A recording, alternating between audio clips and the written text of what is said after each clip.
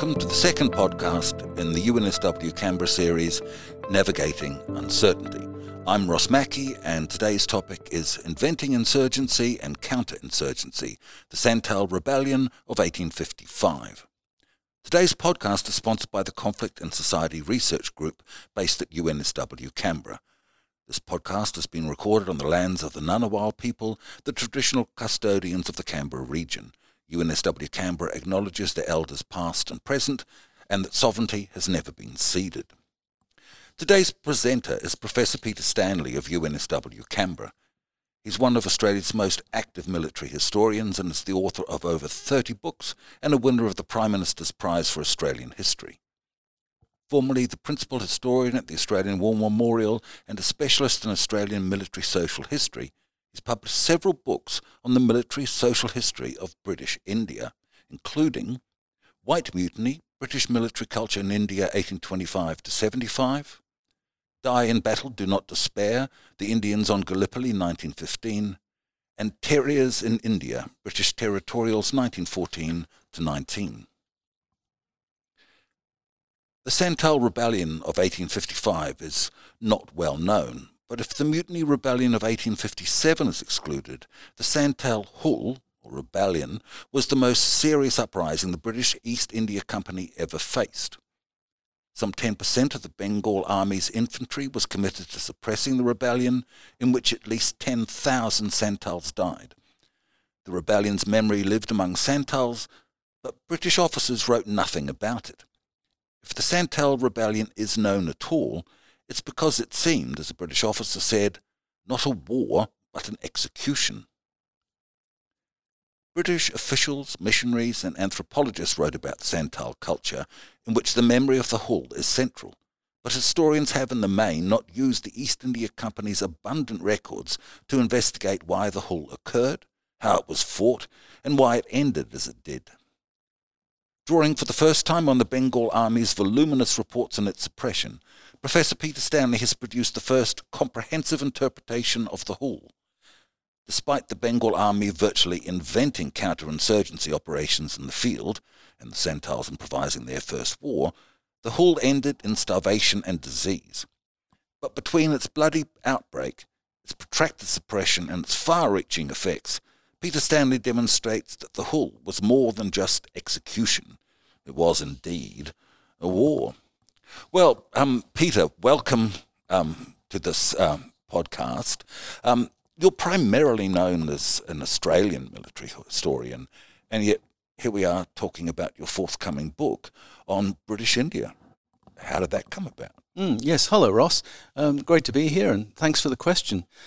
I think it goes back to my teenage years, which I spent in provincial South Australia, and India was an exotic place that I hadn't visited but hoped to one day. And then the first time I went overseas was, in fact, to go to India when I was 30. And I won't say I fell in love with India, but I found the place to be a very fascinating place to be. Yeah. I'll say it got into my blood, although actually I suffered persistent bouts of diarrhea as a result of going to India the first time. So I suppose it did get into my system in a very real way. But I go back to India, and although my bread and butter, if you like, has been Australian military history, I've maintained a fascination with India, and specifically British India, because it's a culture that no longer exists. It's a culture that only exists in history. And I've been fortunate to be able to do a number of books on aspects of what I suppose we might call British imperial military social history, which is a fairly specific subspecialization. But it's drawn me back to India again and again, and specifically the Hull, the Santal Rebellion, because I became aware that there was this rebellion, and there was almost nothing written about it, and there was particularly nothing written about it by a military historian. And one of the things I like to do is novel things, first things, and so I think the Santal Hull deserves its own military history. Yeah, well, I mean, it's so little known. I thought it would happen, but I typed Santal into my phone, and as I expected, autocorrect changed it to Sandal. It's a word, it's a people we know nothing about. So why don't you fill us in on where the Santal region was and who the Santals were. Yeah, exactly. There are people whom we have very little to do with. The Santals are an indigenous people in India, Adivasi as they're known in modern India, and they were indigenous to India, but not to the region that the Hull broke out in. They were people whose origins and distribution is fairly shadowy in history, but they emerge in the British period in about 1800. And the British officials induced the Santals to migrate from their homelands in Odisha, which is basically to the left of Calcutta, to migrate into the area of the Rajmahal Hills. Now, the Rajmahal Hills run diagonally down from the big bend in the Ganges. The Ganges flows basically eastwards, and then at the Rajmahal Hills, it flows southwards towards Calcutta and the sea. And that corner of the Ganges is where the Santals began to take up land and become tenant farmers in the first decades of the 19th century. And they became tenants of Bengali, mostly Hindu landlords. Yeah, it's interesting that they were tenants and not owners. No, they were subsistence farmers who were beholden to these landlords, generating income for the Raj. I mean, the East India Company's rule in Bengal was basically a gigantic tax farm. It was a revenue-raising device. Yeah. And they paid the landlords extracted money from the Santals, landlords paid the Raj. And this went on for several decades. But by the 1850s, the Santals were getting very tired of being exploited principally by their landlords, but also by merchants whom they call Mahajans. And they were inflicted with crippling rates of interest. If they borrowed money, which they would to buy seed or to arrange a marriage, for example, the Mahajans would screw them for every anna, every rupee they could get. Yeah. And the Santals basically got sick of this and turned on their landlords. Okay, so it was sort of financial reasons and financial abuse, exploitation, that was the root cause of the rebellion. Essentially, but they were expressing too a sort of Santal cultural identity. I mean, it's extraordinary because these people had been in this country for just a few decades, in the country in which the rebellion broke out, but they'd become very much at home there. They were very conscious of their identity as Santals, who are an animist people. They're not Hindus, they're not Muslims. They're very distinct from the Bengali people who lived around them and very distinct from their landlords. And so they were expressing, if you like, they had a very naive, perhaps, idea of freedom, thinking they might be able to win their freedom by killing their landlords and by destroying the Mahajans. Well, of course, that was never going to work because the company, the East India Company, depended upon their stability, their tractability, their ability to pay their revenues for its very existence. So, of course, the company deployed the Bengal army to suppress this rebellion. Tell us something about the Bengal army. It was run by the East India Company? Yes. Look, the Bengal army, the East India Company had three armies in India, one for each of its presidencies. The Bengal army, which is the biggest and the oldest, the Madras army, which is virtually moribund because the conquest is finished in the south of India, and Bombay on the other side, which is the smallest army. And the Bengal army is basically native troops, as they were called. So it's the largest single discipline force in Asia. 74 regiments of sepoy regiments, Indians, but dressed in red coats, white trousers, shakos, black leather shakos. And it's those men who were basically imposing the East India Company's will upon the Indian people. And although they take part in the great wars of conquest, as British rule advances across India, so the wars against the Marathas and war against the Sikhs in the 1840s, the Afghanistan debacle, it's the sepoys who are the basic foot soldiers, literally foot soldiers of those conquests. But they're also involved in suppressing rebellion. And right through the history of the East India Company's rule in India, the Bengal sepoys take to the field to suppress insurrection. And in 1855, they're deployed to the Santal country against, as you said, the second largest insurrection that the East India Company faced, if you accept the Great Mutiny Rebellion of 1857. Just one question about the Bengal Army. You said that the troops were all Indians. NCOs and officers, were they Indians as well? Or They were, but every sepoy regiment had British officers, and it had a couple of European non-commissioned officers.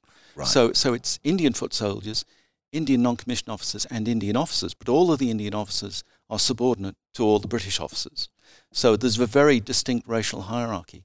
I have to say I'm fascinated by the Bengal Army because it was literally wiped out. It destroyed itself in 1857.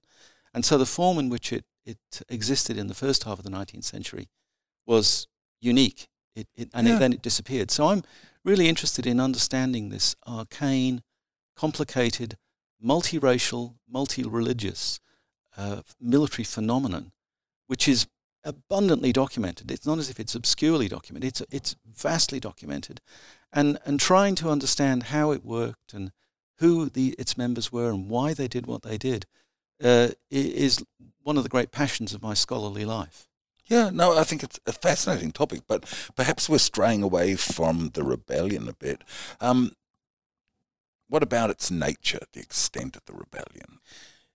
Actually, perhaps, can you give us a quick overview of the whole thing, and then maybe we'll come back to that. Sure, yeah. It's a great shock that it breaks out, because the Santals are not a warlike people. They're regarded as very peaceable and tractable and subservient, and they are, until they suddenly turn in the monsoon of 1855. And they break out and start to massacre their landlords and the Mahajans, and then they spread across the Rajmahal Hills and beyond it into the districts of Birbhum and Bhagalpur, so just south of the Ganges, and then within 100 miles of Calcutta. And this is a surprise to the people who've assumed, Europeans have assumed that the Santals will just put up with it, and they don't. So the Santals start to massacre and range against their neighbours, their Bengali neighbours, and then the company moves in, and there's a series of clashes with the sepoys.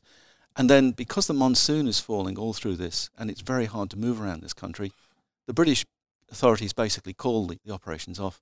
And then at the end of the year, they start to advance into the Santal country, and they appear to mop up the rebellion. Now, I don't think they do, or the rebellion ends, but I think it basically collapses from within, because the Santals have run out of steam, they've run out of food, they're starving, they're sick, and basically they realise that they can't prevail against the Leviathan of the company.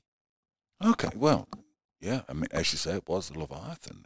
Incredible resources against them. So, having got this overall picture of the rebellion, it started before the monsoon, it had cultural and financial aspects.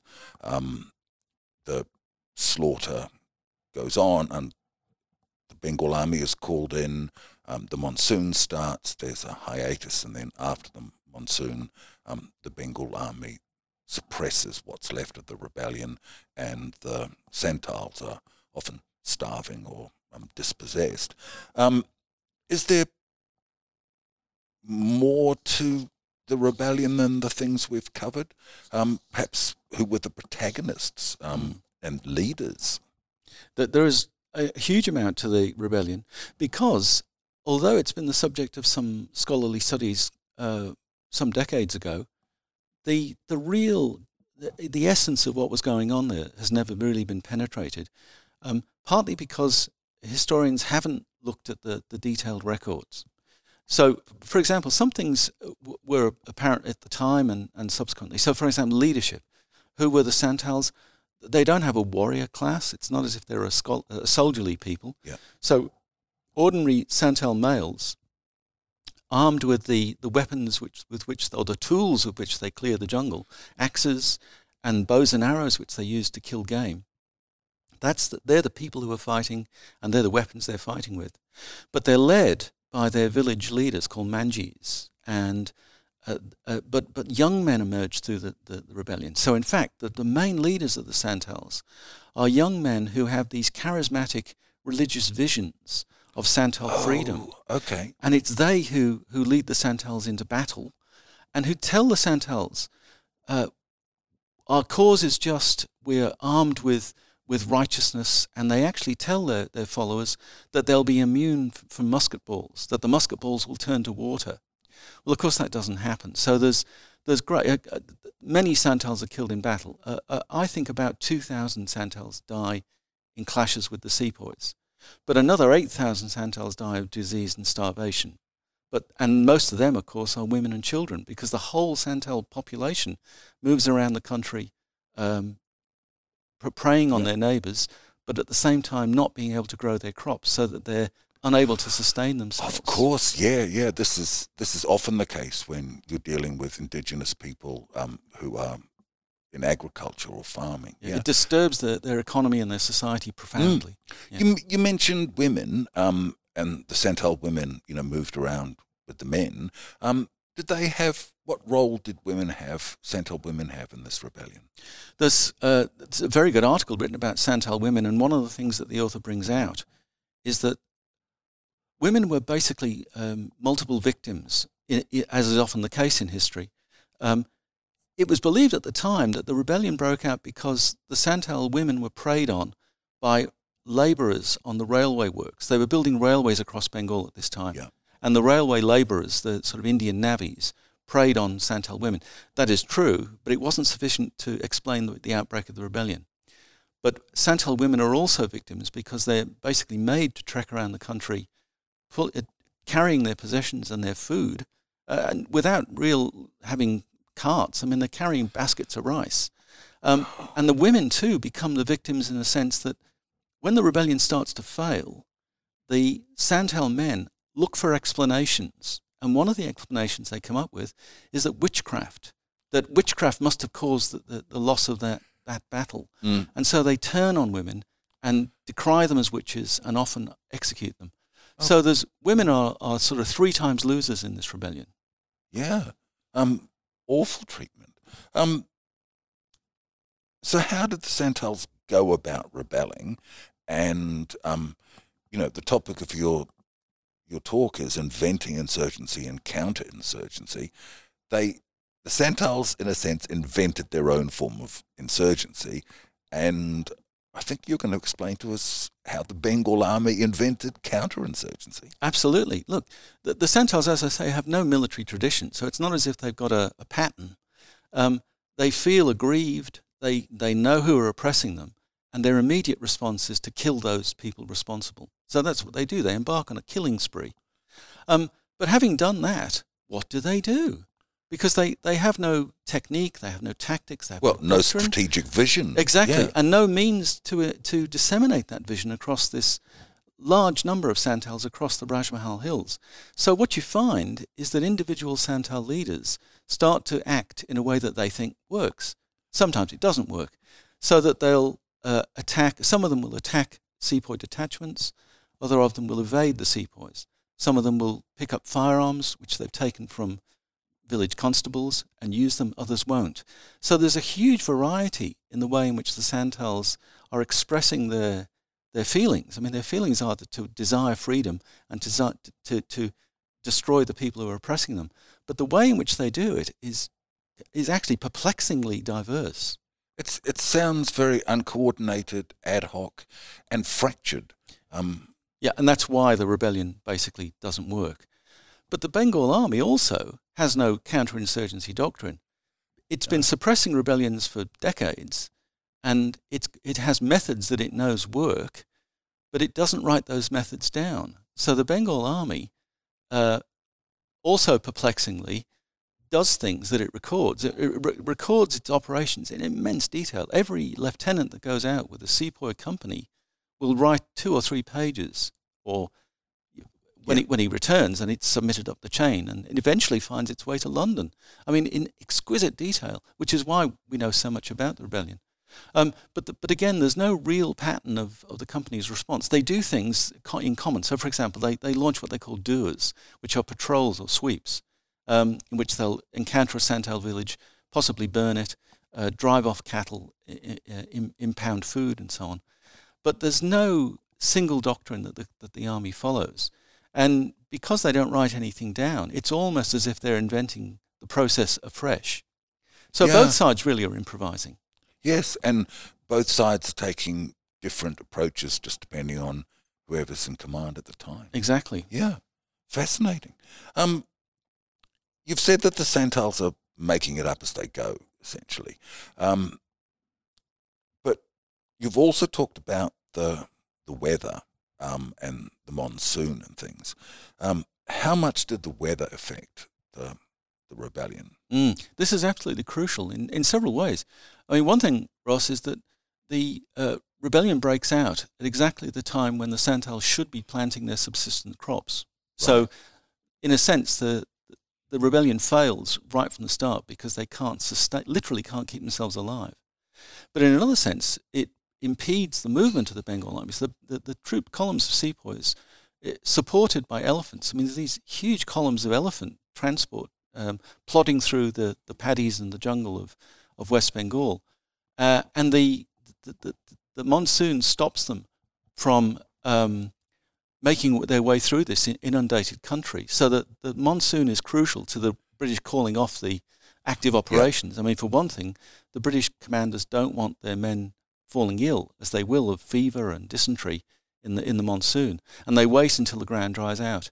And the other thing about the ground drying out is that it allows the East India Company, the Bengal Army, to employ cavalry.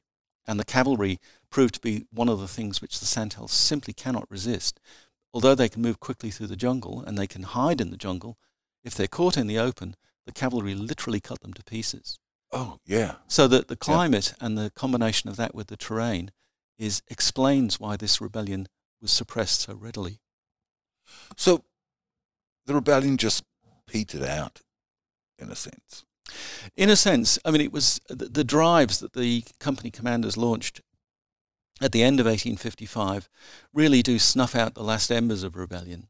But by then, you can see, because the political officers, the civil officials of the company, were active in collecting intelligence and working out what was going on and communicating with the Santals and interrogating them. So you can see what's happening on the Santal side of the hill, if you like. Although the Santals leave no records of their own, except oral history and songs and so on, there's no detailed records. But you can infer a great deal because the civil officers, many of whom understand Santali, are recording what they're picking up, what they're hearing, what they're finding out. And it's clear that Santal society is breaking down almost. And they're keen to go back to their settled, orderly existence, which is what happens in 1856. It's an extraordinary And did they resettle in the areas they'd originally been in? Yes, they basically went home. Now, sometimes their landlords didn't want them back because there'd be a certain amount of animosity, wouldn't there? And fear on the part of the landlords. But basically, the landlords needed the Santals to work and pay their rents, so it was a symbiotic relationship. And the Santals, although they were, in one sense, roundly defeated, it's a tragedy for the Santal people. In another sense, they actually did get some benefit from it because the British officials realised, the company officials realised that they'd allowed this oppression to go on, and they felt a guilty responsibility towards the Santals. They regarded them very paternalistically, but it meant that the regime that they introduced after the rebellion was specifically directed to looking after the Santals and protecting them from this kind of exploitation. So it wasn't all bleak. There was, some benefit to the Santals. Oh, it arguably protected them from at a huge exploitation. Price. 10,000 people. Exactly, yeah. And the Santal people in that region were probably 50 or 70,000. So it's a large proportion of the Santal population which suffers. Yeah, you're talking upwards of up to about 20% of the population. Yeah, exactly. It's huge. Peter, let's sort of take a look at this from a different perspective, and that's sort of the the historiographical perspective. Why is, apart from being poorly documented by the Santal, why is this rebellion so little known when it was such an important part of the counterinsurgency development? I think there's several explanations for that, Ross. One is that, if you like, it's outside the mainstream of Indian history. Indian history, for the past century, really, has revolved around the idea of a freedom struggle, the struggle to establish the Indian nation. And although the Santals are often regarded as the sort of precursor of the Indian War of Independence, that's a stretch because they had no concept of nationhood. And crucially, they weren't Hindu or Muslim, which means that they're not within that tradition of the Hindu mainstream nationalism. Yeah. So that they're in a sense marginal. And because they're not Hindus or Muslims, the people interested in them haven't really. There's been no flag bearer, no standard bearer to say this is our history. There's a very poorly developed Santal history. It's always people like me, outsiders, who are telling their history. So it's either missionaries or anthropologists or Hindu historians. Okay, yeah. I mean, I think that's really interesting, the way that you've put the rebellion in the context of the historiography of Indian history. But there are also military historians. You're the first military historian who has really examined this, and counterinsurgency is a much discussed issue at the moment in military worldwide. How come counterinsurgency specialists haven't looked at this? Good question. I mean, this is extraordinary. When I started to look into this and realizing the abundance of the documentation, I thought, well, I can't be the first person to. And then I realized I was the first person. I think I'm correct in saying that nobody else has looked at the documentation. And that means that, and as you say, counterinsurgency has been and is a big topic in military history, especially in the 19th and 20th centuries. And yet here's an insurgency and a counterinsurgency which even specialists in the field haven't written about. And I can only say that it's because basically counterinsurgency scholars tend to avoid British India. It's odd because it was riven by it. I mean, there were literally dozens of insurgencies in Bengal in the first half of the 19th century. This is only the biggest. And yet none of them seem to have attracted real attention, even by Indian military historians. And I can only ascribe it to a curious blind spot that they never thought to look there. Yeah, fascinating. Just, a blind spot, as you say. Peter, you've talked about the East India Company archives in London and what a wonderful record, and how you're probably the first person to look at them. How difficult is it researching a topic where, one, where in Canberra access to those resources isn't easy or cheap, and where it's a very lopsided case with the sources? You've got, the British English language version of what happened, and very scarce resources on the Santal side. Yeah, you put your finger on it. The records are actually duplicated. That there's a huge stash in New Delhi as well, in the National Archives of India. Not so easy to use either because of the archival practices there and the facilities. But it is very difficult to use simply because of the scale and the quantity of the documentation. The records were transmitted to London on huge super foolscap sheets. I mean, the biggest sheets of paper you've ever seen. Yeah. And then bundled together in huge volumes, in ledgers. So the ledgers for the second half of 1855 alone are about 17 ledgers, each of which is about 4 or 5 or 6 inches thick. So there's just a massive quantity to sit down and work through. All of it written, and are these handwritten? Yes, they're all written in what was called Babu's scribing, which is a Babu is a native clerk, and it's now regarded as a not very nice term of abuse. But in 1855, it was a descriptive term. It meant a native clerk. And they wrote in often beautiful handwriting, but often in a scrawl. Yesterday, as a matter of fact, I came across the number of sheets that a Babu was expected to cover in the course of a day. And you can see why the handwriting got a bit scrawly towards the end of the day. It was a lot to transcribe. And mine deadeningly work as well. Anyway, so one challenge is simply getting across the quantity, but the other is to understand the structure of the company's organization and to understand how those records relate to the bigger picture, because you get literally minute explanations of a day's doer, a patrol, and you've got to stitch that into a narrative of 6 months, and then to work out how that gets transmitted and how the orders go back. And so it's actually, I find it a very enjoyable challenge, but it is a challenge that you can only do if you spent literally weeks and maybe months working through that sort of documentation in either New Delhi or London. Wow. In a sense, you've got too much information. Yeah, there is. Yeah. Absolutely there is. Yeah. With that information there, and with the Santal Rebellion being so significant in counterinsurgency doctrine, Are you the only person who's looking at this? Oh, I would hate to give that impression, Ross, because just last week, in fact, I discovered that a month ago there was a 2-day international symposium held at Javadpur University in Kolkata, where I had been in January. And it turns out there are lots of people interested in the Santal rebellion. Oh, heartening. Mostly in India, of course, many of them Santals, eager to recover the history of their own people. And so really one of the things I'm so pleased about is to be able to give to Indian scholars, Indian colleagues, and especially Santal people, an insight which I've gained from the British records into the experience of the Santal people in this period of their history which is profoundly important to them and which really needs to be better understood for all sorts of reasons, not just the history of counterinsurgency, but the history of India and the history of the Santal community. Yeah. And you are actually giving them something because there's a book coming, Peter. Yeah, absolutely. And it will be published next year, I hope. And that book is...